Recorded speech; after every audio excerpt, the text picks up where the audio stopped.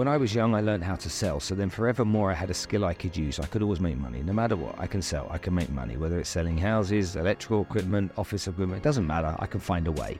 I know the process. I've learned how to sell. But watching people in pain is something that really kind of impacts me. And seeing people lose is something that impacts me.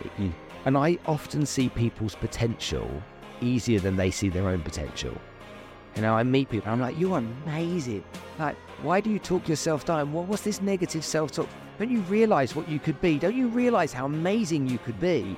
And then, oh yeah, no, I don't. And so that pumps me up because I just want people to create success for themselves.